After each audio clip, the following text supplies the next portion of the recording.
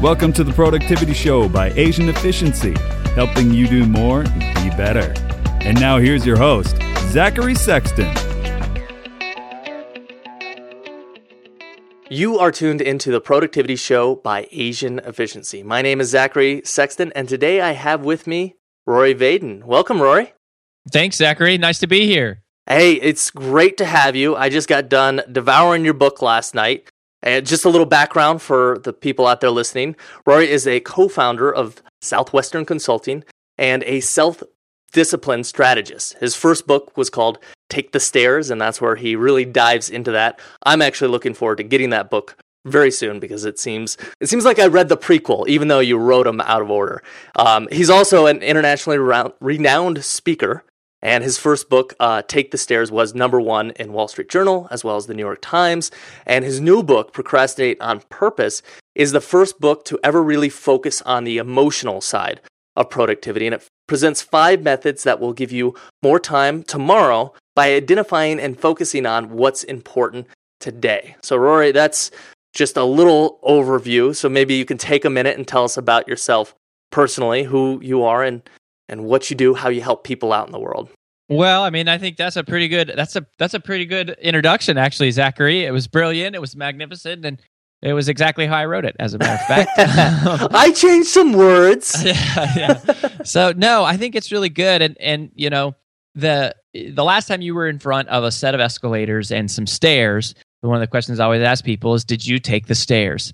And for most of us, the answer is no. Most of us choose the escalator. We kind of naturally gravitate towards the path of least resistance. And Take the Stairs, we really talked about the psychology of overcoming procrastination, improving self-discipline, and how to do the things you know you should be doing even when you don't feel like doing them. And so that's really what the book was about. And I think that book has been translated into 11 languages now so far. And I think people are realizing in Take the Stairs that self-discipline isn't as hard as we think when we know how to think about it the right way. And so that's what that book was all about, is how to do the thing you know you should do even when you don't feel like doing it. Well, what Procrastinating on Purpose was really what to do with everything else.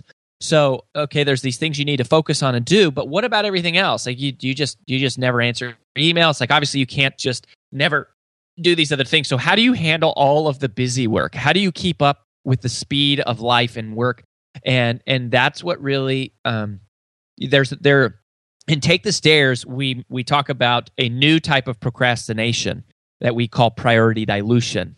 And priority dilution, the reason we call it new is because unlike classic procrastination that kind of affects, the people who are maybe lazy or apathetic or disengaged or whatever, priority dilution is the chronic overachievers procrastination. And what happens is, as we become successful, we have more and more stuff on our plate. We have more and more people vying for our attention.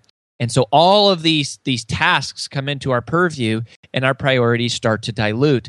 And it's very frustrating because people can be working longer than ever before, working harder than ever before, working faster than ever before, having more tools and technology, and yet we never seem to be caught up and our stress levels seem to be rising. And so Procrastinating on Purpose was our mission to set out to solve that problem for people. Well, that's great. And I feel like the book really resonated with me because maybe I'll put myself into one of those high achiever camps. And when I'm feeling stressed and overloaded, it's like, what? I was doing the right things. I'm not procrastinating. But really what it was is I just hadn't gotten my priorities exactly right. And you've got a really unique method, a unique take on how to really distill your priorities to concentrate your the most important tasks. You start the book by saying that everything you know about time management is wrong. So what are some of the biggest myths that people in the world today, have misunderstandings about time management? Well, here's the first one, is that the history of time management theory is evolving, and it has evolved, but most people have not evolved their thinking. And era 1 time management thinking was one-dimensional. It was all about efficiency. It was about managing our time to fit more in, to do things, basically to develop, technology to do things faster. It was kind of in the 50s and 60s on the heels of the manufacturing era. Well, in the late 80s, primarily through the release of Dr. Covey's, perennial bestseller, 7 Habits of Highly Effective People, he brought us into a new era of time management thinking, which was not managing your time, but prioritizing your time. And he created 2-dimensional thinking, and he gave us a y-axis, which was importance, and an x-axis, which was urgency. And basically, we could use that time management matrix to score our activities and determine, which one was most important. And, it's not that there's anything wrong with efficiency. All things being equal, efficiency is good, right? Obviously, efficiency is a great thing, but efficiency kind of has this point of diminishing returns because we're all moving faster than ever before today, as evidenced by the fact that we all carry these miniature computers in our pockets, right? Our cell phones, and yet we're still never caught up. So prioritizing is very valuable because prioritizing basically teaches you to focus first on what matters most. But here's the big limitation that most people have not yet realized. There is nothing about prioritizing that inherently creates more time. We throw the word prioritizing around like it's the end-all, be-all of time management strategy. But prioritizing doesn't create more time. All it does is take item number 7 on our to-do list and it bumps it up to number 1. Now, that's a valuable skill, but it's still not creating more time. And so what has evolved, and part of the reason why we have so much stress is because you can't solve today's time management problems with yesterday's time management strategies. And so what multipliers do, we are now in an era that we are calling era 3, which is not managing your time or prioritizing your time, but multiplying your time. And you multiply your time by making what we call the significance calculation. So if importance is the y-axis and urgency is the x-axis, then significance is the z-axis. It makes it into a cube. And when you look at significance, if importance is how much does something matter, and urgency is how soon does something matter, then significance is how long does something matter. Well, the biggest thing that people have that is wrong with time management today is most of us are only making our calculations about how to spend time consciously based upon importance and urgency. And you even think about the modern day to-do list. We put the to-do list together by asking ourselves the question, what's the most important thing I have to do today? And yet, that's not how multipliers think. The to-do list and urgency keeps us trapped in the paradigm of only thinking about the here and now. What multipliers do are they're making that significance calculation. They're thinking longer term. And so instead of saying, what's the most important thing I can do today, multipliers are saying, what is the thing that I can do today that makes tomorrow better? So that is the significance calculation. And so you multiply time by spending time on things today that create more time tomorrow. And that is, in one sentence, that's the premise of the whole book, and that's how you multiply time. You multiply time by giving yourself the emotional permission to spend time on things today that create more time tomorrow. Could you maybe give us some examples of some significant tasks that will give you more time by working on them now and give you a little bit more margin in the future? Yeah, absolutely. Well, there's an infinite number of them, and the litmus test is just that question: is what can I do now that creates more time tomorrow? Of course, we have the focus funnel in the book, which is basically 5 different categories of things that multiply time: eliminate, automate, delegate, concentrate, and then procrastinate on purpose, which we can talk through. But just to give you one really ubiquitous, practical example. If you asked the average person, you said, hey, do you happen to have 2 hours open in your calendar today with nothing planned that you could just set up your online bill pay? Most of us would be like, no, I don't have 2 hours open. Are you kidding me? I have things that are so much more important than setting up online bill pay. I've got meetings, I have projects, I have these things that I'm all trying to manage. And I don't have time. And why would I spend 2 hours anyways to set up online bill pay? Well, that response would be classic of somebody who is using yesterday's time management thinking of urgency and importance in trying to solve today's time management problem? Well, if you make the significance calculation and you say, well, yeah, I don't have 2 hours to set up online bill pay today. In fact, I never will. It never, inside of the construct of one day, it never makes sense to spend 2 hours setting up something that I could just pay my bills in 30 minutes. But if you spend 2 hours setting up online bill pay and it saves you 30 minutes a month from paying those bills, then after 4 months, you will have broken even on the time that you've invested. And every month thereafter, you will get something that we refer to as ROTI, return on time invested. And so that is an example of significance. It's spending time on things today that create more time tomorrow.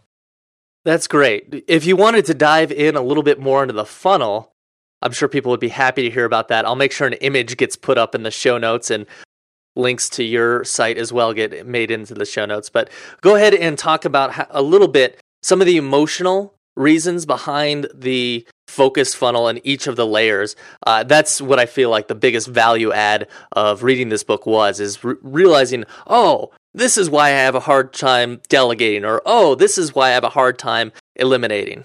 Mm-hmm. Yeah. So, first of all, the number one major difference for how this book is radically different from anything you've ever read on time management is the significance part, which we learned from profiling ultra performers. And we have about 900 active people in our one-on-one coaching program at Southwestern Consulting. So we're working in the daily lives of people on a regular basis. And the other thing that we learned that was radically different, we learned from a 2-year-old. And I was at my business partner's house on a Saturday morning, and he has this 2-year-old baby girl named Haven. And she's the cutest little doll. I mean, she has cute curly brown hair and these sweet brown eyes and a little Southern accent. We live in Nashville, so she has like a Southern accent developing. And I'm picking Dustin up, and we had a really important meeting on this. It was a Saturday. We don't normally work on a Saturday, but we're leaving his house. And Haven comes running down the hallway, and she leaps and she grabs onto his leg, and she says, "Daddy, where are you going?" And Dustin looks down at her and he says, "Oh, I'm sorry, baby Haven. Daddy has to go to work today." And tears well up in her eyes. And she says, "No, Daddy, no work. Please, no work today, Daddy." And in that moment, Zachary, I realized 2 things. The first is that I'm not ready to have kids quite just yet myself. And the second one was, it occurred to me that everything we read about time management is all about tips and tricks and tools and technology and calendars and checklists. It's all logical. But in that moment, looking at Baby Haven, I realized that time management today isn't just logical. It's emotional. And our feelings of guilt and fear and worry and anxiety, they drive our decisions about how we choose to spend our time as much as anything. And so procrastinating on purpose is really about the emotional side of productivity. And if you look at the focus funnel visually, there's 5 parts to it. Each represent a different way to multiply time, and each have a corresponding permission or an emotional kind of thing, an emotional permission you have to give yourself. At the top of the funnel, and the wide part of the funnel, is eliminate. Okay? Down in the middle part of the funnel is automate.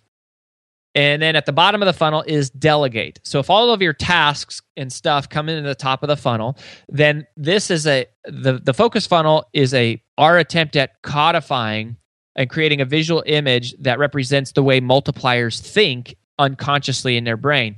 So the first question they ask is, can I eliminate it? And then if they can't eliminate it, can I automate it? If they can't automate it, can I delegate it? If they can't eliminate it, automate it, or delegate it, then the task drops out of the bottom of the funnel, and then it's a task they know must be done by them, at which point there's only one remaining question, which is, must this task be done now, or can it wait until later? If it must be done now, that is concentrate. That's the permission to protect. That's all about focus and all the things you normally read about eliminating distractions and just concentrating. But if it can wait until later, then you don't eliminate, automate, delegate, or concentrate, but you procrastinate on purpose. And so we call it pop. You pop that activity back to the top of the funnel, and you don't procrastinate on it forever, but it enters into this holding pattern where that task is cycling then through the funnel until one of the other four things takes place. It either gets eliminated, automated, delegated, or it gets concentrated on and it gets completed. So that is the kind of the overview of the focus funnel. And like I said, each one of those five things, eliminate, automate, delegate, concentrate, and procrastinate on purpose, each one of those five things is a way to multiply time. And each of those has an emotional kind of attachment to it, an emotional challenge that we have to fight, and a corresponding emotional permission we have to give ourselves.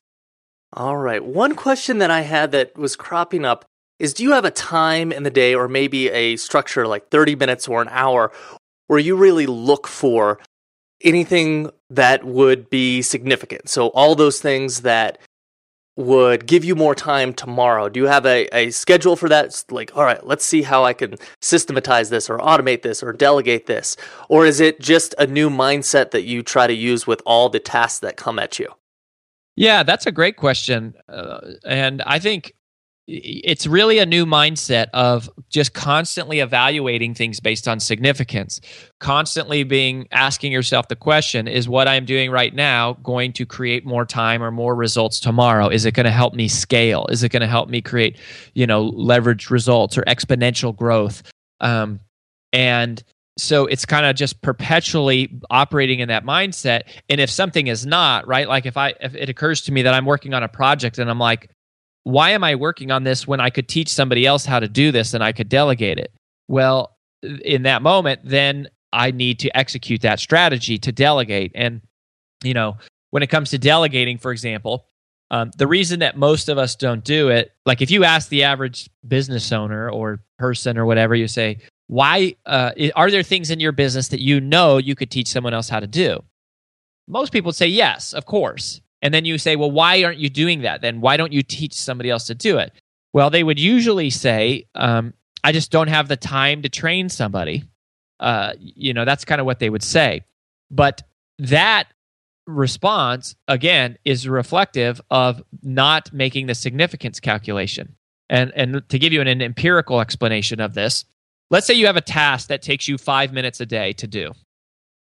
There's a rule that we outline in the book that we learned from multipliers that's called the 30x rule. And the 30x rule suggests that you should spend 30 times the amount of time it takes you to do the task once in training somebody else to do that task for you. So if it takes you 5 minutes, the 30x rule suggests that you would spend 150 minutes training somebody else how to do the task. Now, for most entrepreneurs, right, or small business owners or just leaders in general, a lot of us would say, that is crazy. Why would I spend 2.5 hours, right, 150 minutes? Why would I spend 2.5 hours training someone to do a task that takes me 5 minutes? And the answer is, it is significance. When you make that significance calculation, the long-term calculation, that changes everything. Because it never makes sense to spend 2.5 hours today teaching someone to do a 5-minute task. But if you were to do that task yourself, 5 minutes a day for, say, 250 working days in a year. So if you just take it out just as far as 1 year, 250 working days times 5 minutes, that's 1,250 minutes over the course of the year. So now the question changes. The question is no longer, should I spend 150 minutes training someone to do a 5-minute task? Now the question is it better to spend 150 minutes training somebody to do it, or 1,250 minutes doing it myself over the course of a year?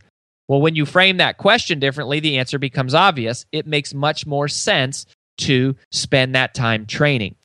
And so that's kind of what we refer to as the permission to invest, the willingness to invest time and money to set up something today that will create more time for you tomorrow. So when you understand that, it becomes obvious that delegation makes a lot of sense, except so the real reason we don't delegate, like when you understand the significance calculation and return on time invested, ROTI, the whole excuse, I don't have time to train someone, doesn't make any sense. And what you find out then is the real reason we don't delegate is because of a more emotional issue, which is we say, well, this person will never be able to do it as well as I can. And that is true maybe once or twice or 3 times. But again, when you make the significance calculation, you realize that over time, if you allow this person to do it, not only are they going to eventually be able to do it as well as you could, they'll probably be able to do it better than you could because they are going to be specialized. They're going to be more specialized in that task. So what you're really missing is the permission of imperfect, the permission of that short-term window where you allow things to be imperfect. Or, to capture it in one sentence from one of the interviews from one of the multipliers, they said 80% done by somebody else is always better than 100% done by me. That's awesome. I love that huge mindset change that you can put on things. You're like, oh, well, if I invest a little time, I'll get a lot, versus thinking, oh, I'm investing a lot of time to just get a little return. But nope, you multiply it out and the numbers don't lie. So thank you for being so generous with your time. I know you have to run. One last question I have for you is, and this was a really neat insight for me, but why is doing things early not always optimal? And this is really dives into your procrastinate on purpose idea. I'm glad that you asked this because it is important, because this is the connection to the title.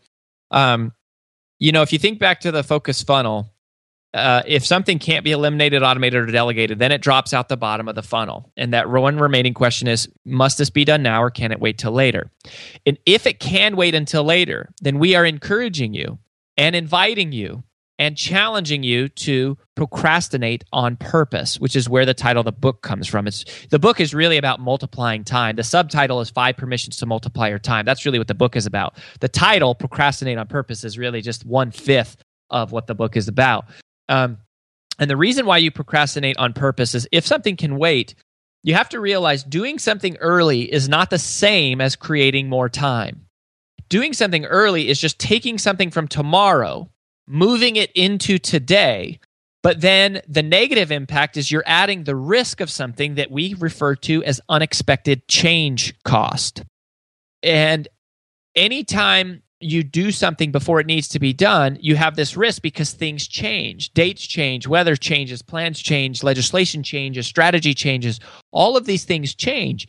And if you've already done something before the deadline and then the constraints change, then you have the cost of rework. Here's a very easy to understand example. Let's say I have a flight and I'm traveling in 6 months. I'm taking a trip.